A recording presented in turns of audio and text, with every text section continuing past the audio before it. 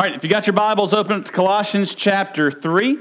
We're going to be in verses 18 through 21 this morning. Okay, so we've been talking about, kind of starting from Colossians chapter 3, verse 1, the idea of seeking the things above where Christ is, seated at the right hand of God. And so we've talked about kind of how that impacts individual life. We talked about the character that shows that we have, the fighting against sin, trusting God. So we talked about what all of this looks like in our lives. Well, today and next week, we're going to look and see how this impacts some of our relationships. And so the focus on this morning is how Christians, or how being a Christian who's striving to follow God, how that impacts our role in the family. Now, before we look at the passage, I want us to kind of set two truths, or look at two truths, two biblical truths, so we can kind of move forward from there. Because I think they're going to kind of help us influence the rest of the passage. The first is this: God has created all people equal. God has created all people equal. There is not one gender, no one ethnicity that is greater or more important or more powerful or more authoritative or smarter or anything else than another. God has created us to be equal. Now, it's important for us to understand the historical context of what is going on as Paul writes this passage that we're about to look at. Because in this time, there was not equality. In this culture, people were not considered to be equal. In fact, men were considered to be vastly more superior than anybody else. Men could divorce their wives for any reason, even if they were served bad food. That was reason enough to divorce. There was a rule called patria potestas, which means power of a father. And the father had virtual life and death power, not only over his slaves, but also his wife and children. He could kick them out of the house. He could sell them as slaves. He could kill them, and there would be zero accountability because he was the father. He was the husband, and he had the right to do so. When a child was born, they would be laid at the feet of the father. And if the father picked them up, then they were to be brought into the family. But if the father walked away, then that child would either be killed, or if it was a healthy child, it would be raised to be sold as a slave or as a prostitute. Fathers during this time had absolute authority within their households to do literally whatever they wanted. And so as Paul writes this letter, as he writes this section, he's writing this in contrast to go against the terrible direction that the culture that they were living in had embraced and gone in. So I know that our culture now is far from perfect. I know that there is not absolute equality everywhere. But wherever we're at, whatever kind of negativities people think that we have, we are light years farther away from where they were when this letter was written. So not only are all people created equal, but also in the church, especially in the church, all people are equal. Galatians 3:28 says this: "There is neither Jew nor Greek, there is neither slave nor free, there is no male and female, for you are all one in Christ Jesus." Now that's not to say that there aren't different roles, there aren't different responsibilities, but when it comes to equality, there is none greater than another. Colossians 3:11, which we just looked at a few weeks ago. "Here there is not Greek and Jew, circumcised and uncircumcised, barbarian, Scythian, slave, free, but Christ is all and in all." So for the Christian, we are all created equal. There is none greater, more superior than another. And especially within the church, especially as fellow brothers and sisters in Christ, we are equal. Secondly, so God created all things equal, all people equal. Secondly, God is a God of order. This means that God has things organized and established in a certain way. Now, we see this in the Godhead. The Bible teaches the Bible teaches the Trinity, that there is one God in three distinct persons, all equal in power, equal in authority, equally God, yet we serve one God. But within that Trinity, each of the persons subject themselves or submit themselves willingly in a way to create order. Let me kind of show you. In 1 John 4:10, we see that the Father sends the Son. So the Son has subjected himself to the Father. 1 John 1:10 says, "And this is love, not that we have loved God, but he has loved us, and he sent his Son to be the propitiation for our sins." God the Father sent the Son. The Son never sends the Father. And likewise, we see that the Holy Spirit is sent by the Son and the Father to point us back to Jesus. John 14:26, "But the Helper, the Holy Spirit, whom the Father will send in my name, he will teach you all things and bring to your remembrance all that I have said to you." Then in John 15:26, "But when the Helper," that's the Holy Spirit, "comes, whom I will send from the Father, the Spirit of truth, who proceeds from the Father, he will bear witness about me." So the Father sends the Son sends the Spirit. The Spirit's purpose or the Spirit's work, the Spirit's goal is to point us back to the Son. And then we also see the Son's goal, Jesus' goal, is to glorify to the Father. In Hebrews 10:7, it says, "Then I said, behold, I will come and do your will, O God." This is Jesus speaking. "Behold, I have come to do your will, O God, as it is written me of the scroll of the book." And then in John 6:38, "For I have come down from heaven, not to do my own will, but the will of him who sent me."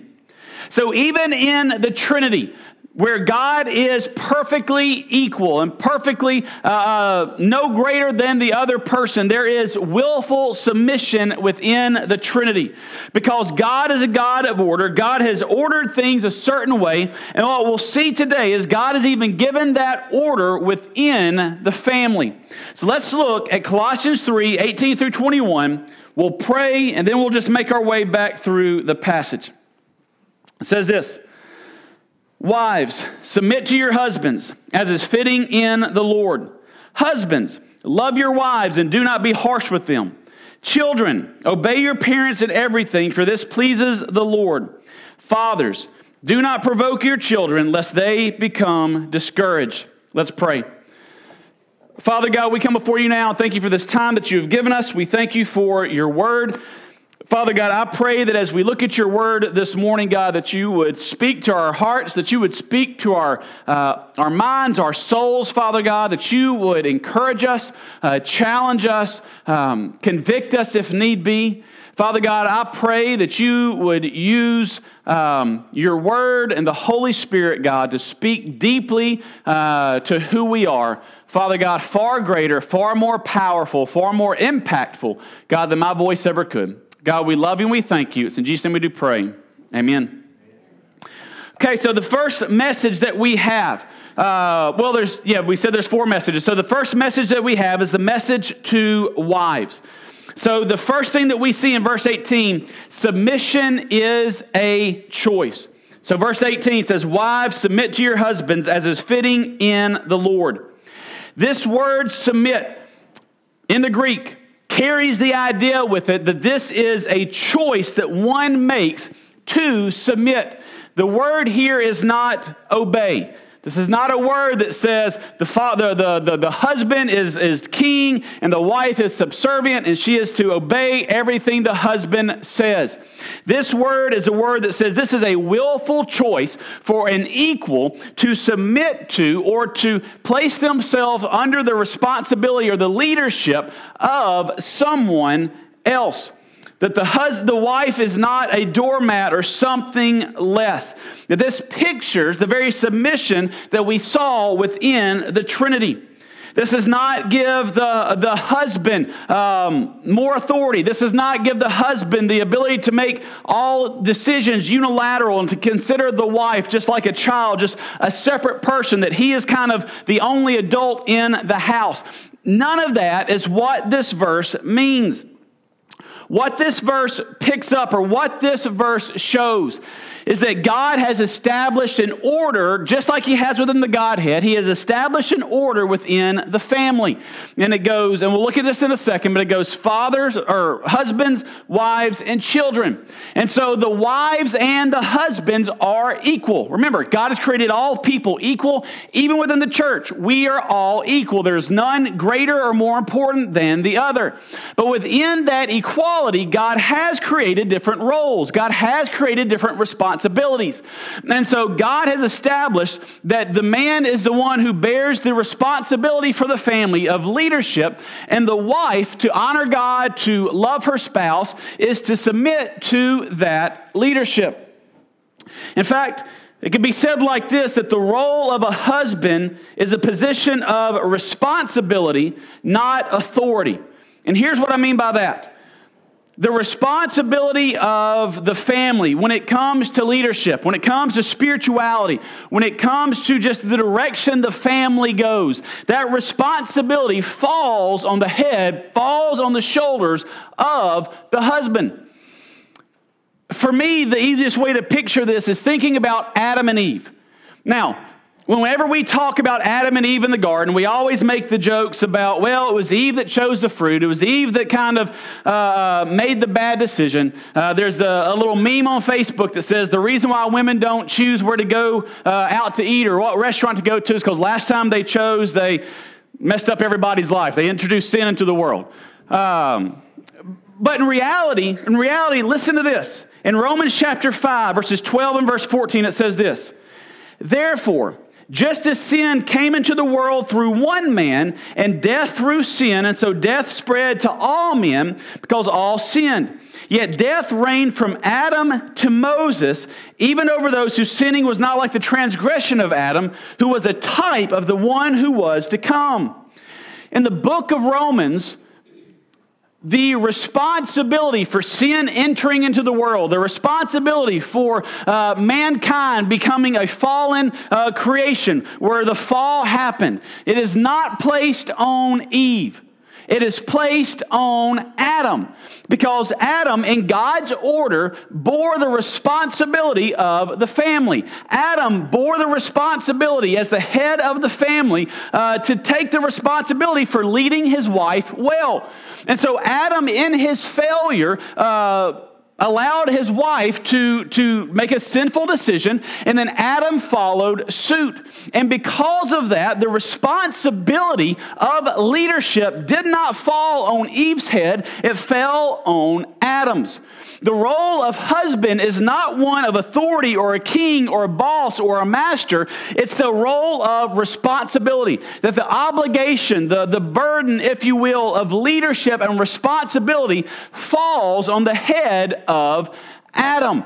And so God's position, or how God has ordered things, is that God has called the wife to submit to the leadership of her husband, meaning the husband has the responsibility, the burden of that falls on him.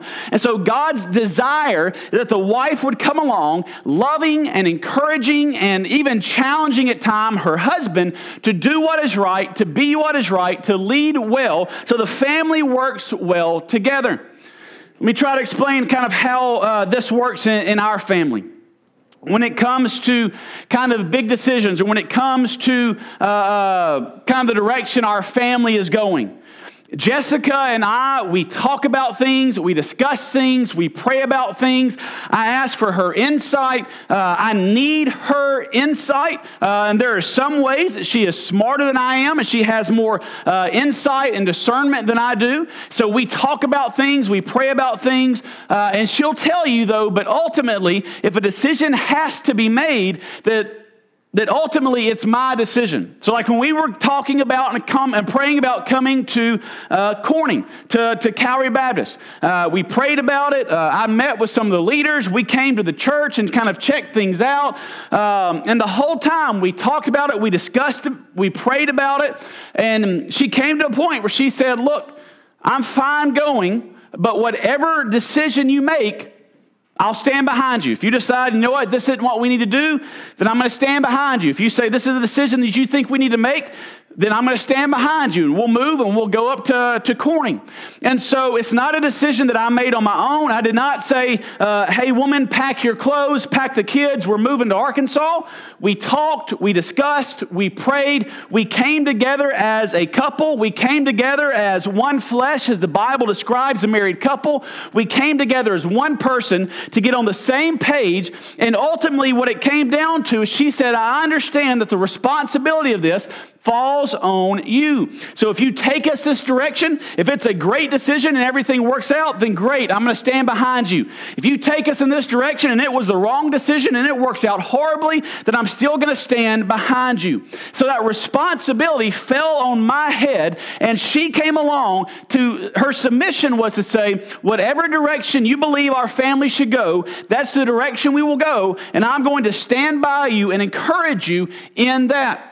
Now, there have been times when I've wanted to go one direction or make one decision, and in her wisdom, she has pointed out some flaws and faults to that, so I haven't done that. I need her insight. I need her wisdom. We are not two individuals. We have come together as one flesh, as one body, as one couple, as one unit, and so I need her impact. I need her influence. I need her to help me pray about things and think through things and discuss things together to make decisions together for our family. But I also understand that she is called to submit because God has ordered things where ultimately that responsibility of leadership falls on my shoulders and falls on my head. But if I'm going to lead well and make good decisions, I desperately need her. So that's kind of the direction that verse is going. That submission is not absolute authority. Submission is not kingship. Submission is willfully submitting to the role that God has created the husband to hold within the family. But then we also see in verse 18 that submission is driven by worship. So verse 18, it says, wives, submit to your husbands. Most of the time, that's where people stop. But if you continue on, it says, as is fitting in the Lord. What this means is this is what God has ordained. This is what God has chosen. And so really, the ultimate drive here for submission is not because your husband always makes the best decisions, or because your husband is super smart, or because this, that, or the other. The ultimate reason for submission is because this is the proper way God has ordained it. And because you love God, because you love Jesus, because Jesus has saved you, and you want to live your life honoring Him, loving Him, praising Him, and worshiping Him, you submit to your husband because this is what God has called you to do. Submission is driven by, it flows out of worship. Not because the husband demands it, not because the husband even necessarily deserves it, but because this is how God has ordained things to work, because you love God, your love for God, your desire to honor God, your desire for worship God is what drives this idea of submission. Not because of what culture says, not because of what our friends say, not because of what your husband says. None of those are the ones who dictate how the family is to be run. It is God who has said, this is the order of the family. This is how I've created things to be run. This is how I've created things to operate. So this is how I want things to move. And because you are a Christian and you have placed your faith and trust in Jesus as your Lord and Savior, because you love Him and you want to follow Him, you submit, not because of a multitude of other reasons, but because this is what God has called you to do. All right, secondly, we have the message to the husbands in verse 19. Verse 19 says this, husbands, love your wives and do not be harsh with them. So our first point is very simply, love your wife. If you are a husband, love your wife. The word love here in the Greek is the word agape. This is the same word that we have when the Bible talks about God loving us. This is a love without limitations. This is a love without restrictions. This is a love that regardless of how someone responds to you, you are to love them. You are to seek their benefit. You are to seek what is best for them. Husbands, we are to love our wives, even when they're cranky, even when they're in the bad moods. We're to love our wives, even all the time, not only when they're having a bad day, not only when we want something from them. We are to love our wives 24/7. That means we seek what's best for them. We care for them. We are compassionate for them. We are compassionate towards them. We want what is best for them. We want them to succeed. We want them to feel loved and to feel cared for. In fact, in Ephesians 5:25, it tells us this: husbands, love your wives as Christ loved the church and gave himself up for her. The model for husbands when it comes to loving your wife is Jesus Christ. And not just Jesus Christ as being a good guy, Jesus Christ as dying on the cross because he loved the church. He sacrificed his entire life to draw the church to himself.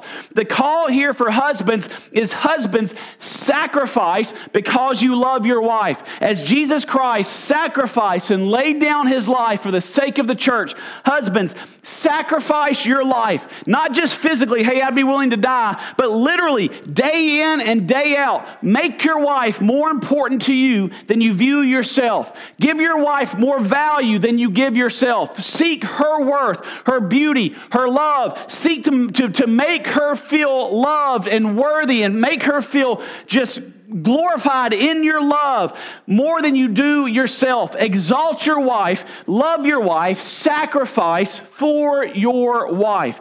That is the picture that husbands have been given. And then he follows it up with this: husbands, don't be a jerk. Y'all weren't expecting that one. But it says, husbands, love your wives. Do not be harsh with them. Basically, do not be harsh with them means don't be a jerk. When things don't go your way, don't be mean. Don't be rude. Don't be short-tempered towards your wife. Treat them with love. Treat them with grace. Treat them with compassion. Remember, he's talking to this culture where husbands have absolute authority to do whatever they want to do.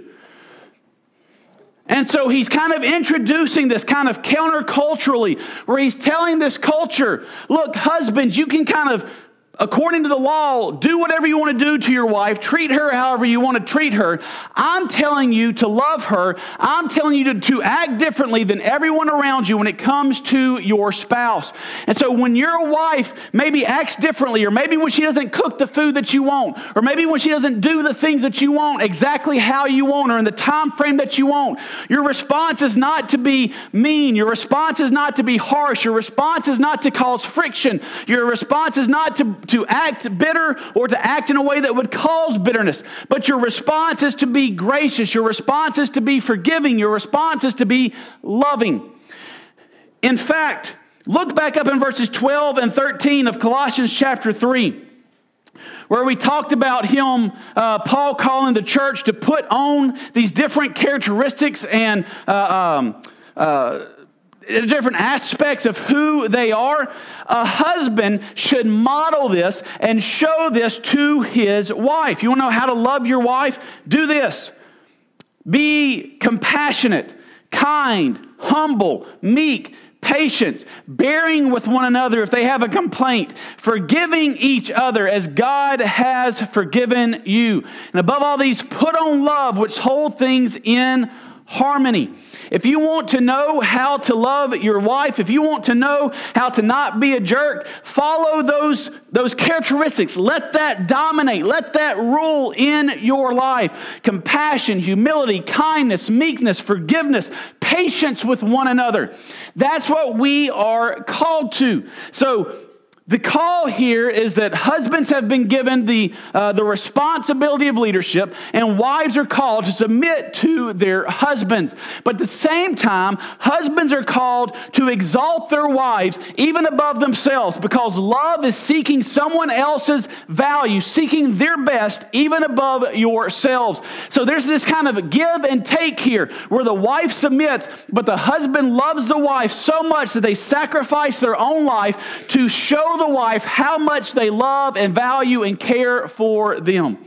And this is the cycle that God has created for the roles of husband and wives to work together. It's not that husbands have ultimate authority and kind of command everybody else to do what they want. It's that husbands are called to love and exalt their wives, to seek what is best for them, to seek their best above their own life, to sacrifice for their wife, while at the same time, wives are submitting to that loving, caring, giving husband, trusting their leadership as they move together as a family.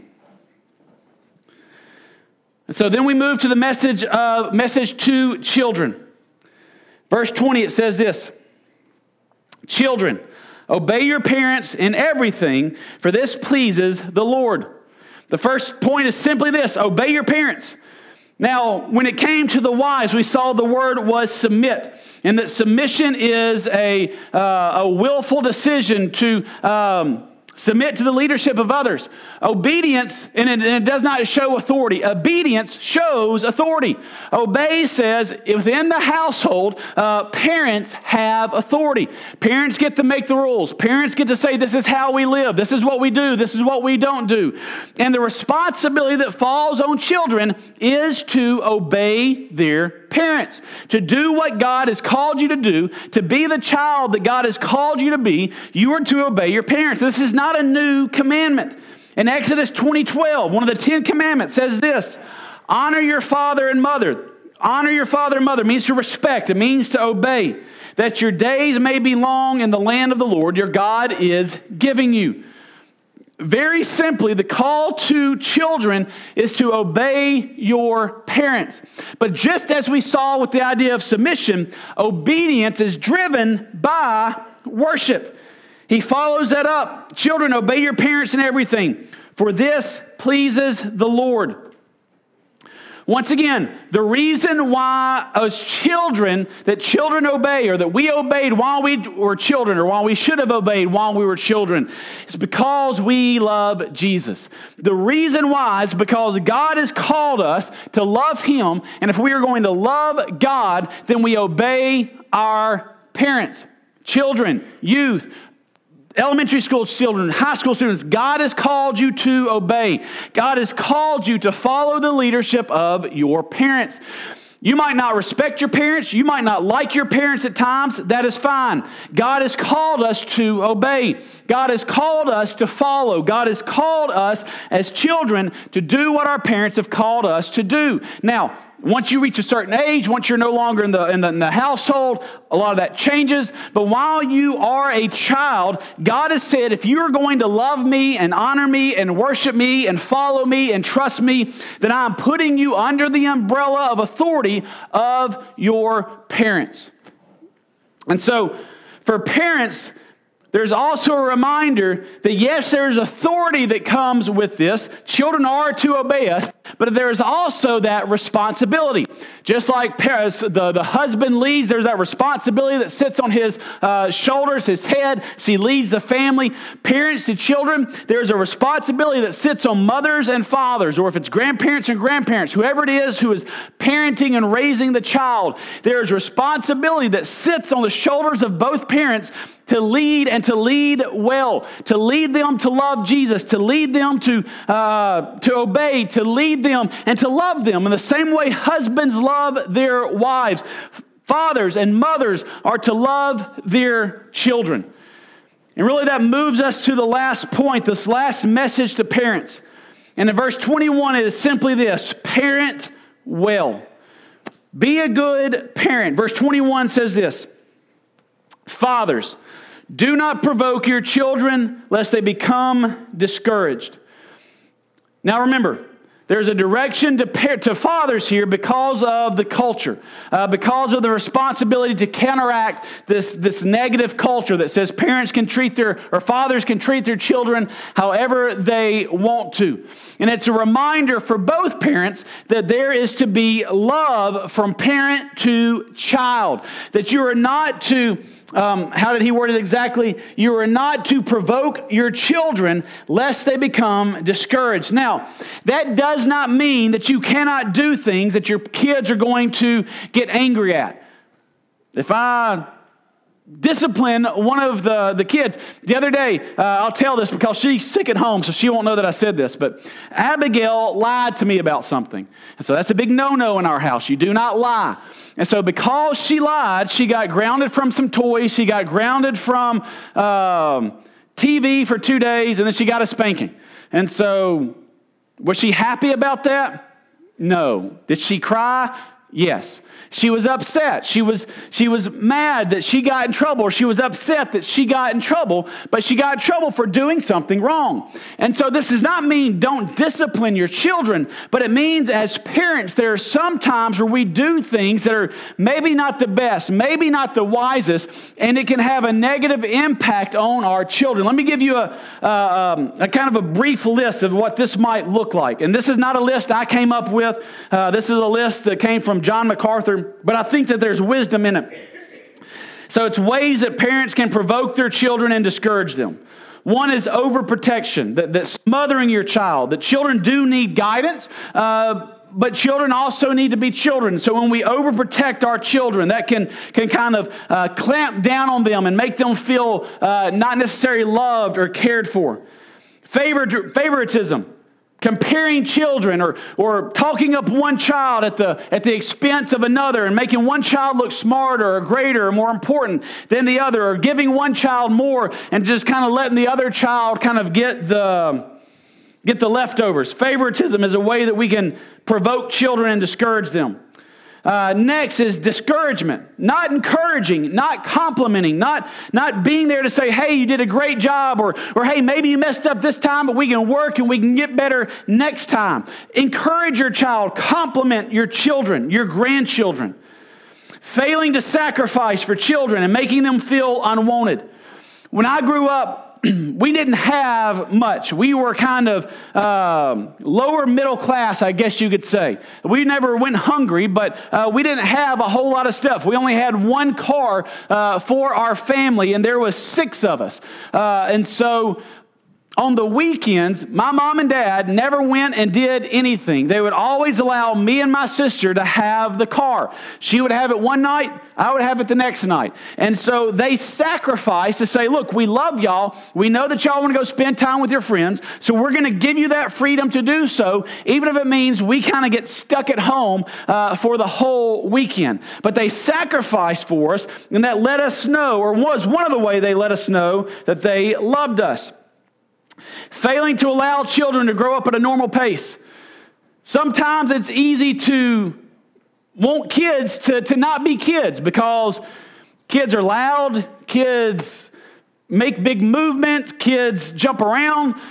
We went to the store the other day, and I was holding Lillian's hand, and the whole time we're walking in the store, she's jumping up and down as big as she can, just as we're walking through the store. And that's not quiet, and it draws attention. And so there's a temptation there at times to say, look, chill out, act like you're a 39-year-old adult, and don't act like you're a 2-year-old little girl.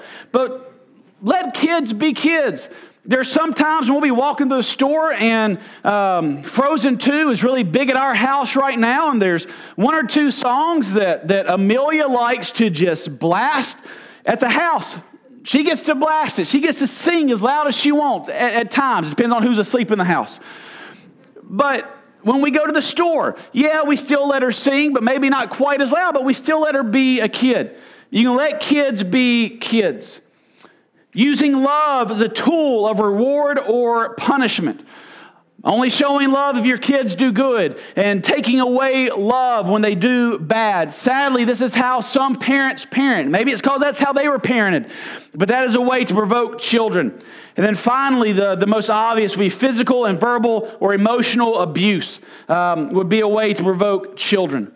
And so kind of in the context of this passage, in the historical context in which Paul is writing, he's saying, fathers, look, your culture says you get to do whatever you want to your child, but I'm telling you a better way. And that way, as mothers and fathers, that way is not to treat them like they're second-class citizens, not to treat them like they have no value, but to love them, to care for them. In the same way that he's calling husbands to love their wife, he says, love your children, care for your children. Children, obey your parents, but also parents, don't provoke your children. Love your children, care for them, be concerned about them want what is best for them.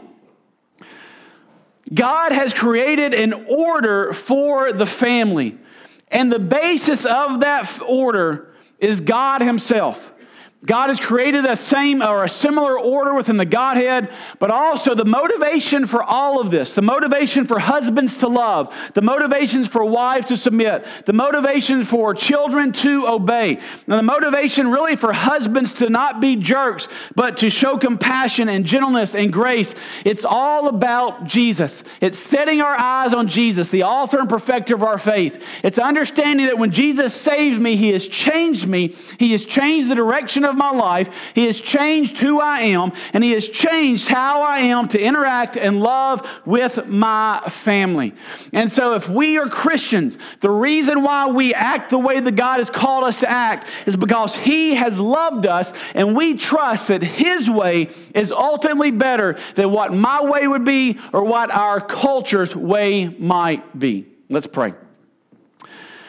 Father God, we come before you now and thank you for this time that you've given us, this opportunity, God, to study your word, God, to see how you have ordered the family. Father God, we trust that you are good, and we trust that your ways are better than our ways, that they are better than our culture's ways. And so, Father God, we confess that we're not perfect. And God, there are times when we don't live up to what you have called us to.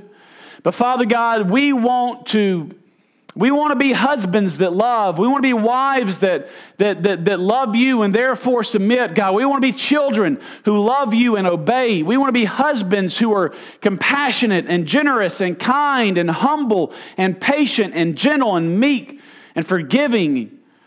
And Father God, not people who are rude or selfish or abrasive. Father God, in our families, we want to model you and who you are. Father God, help us to hold you up and exalt you high. It's in Jesus' name we do pray. Amen.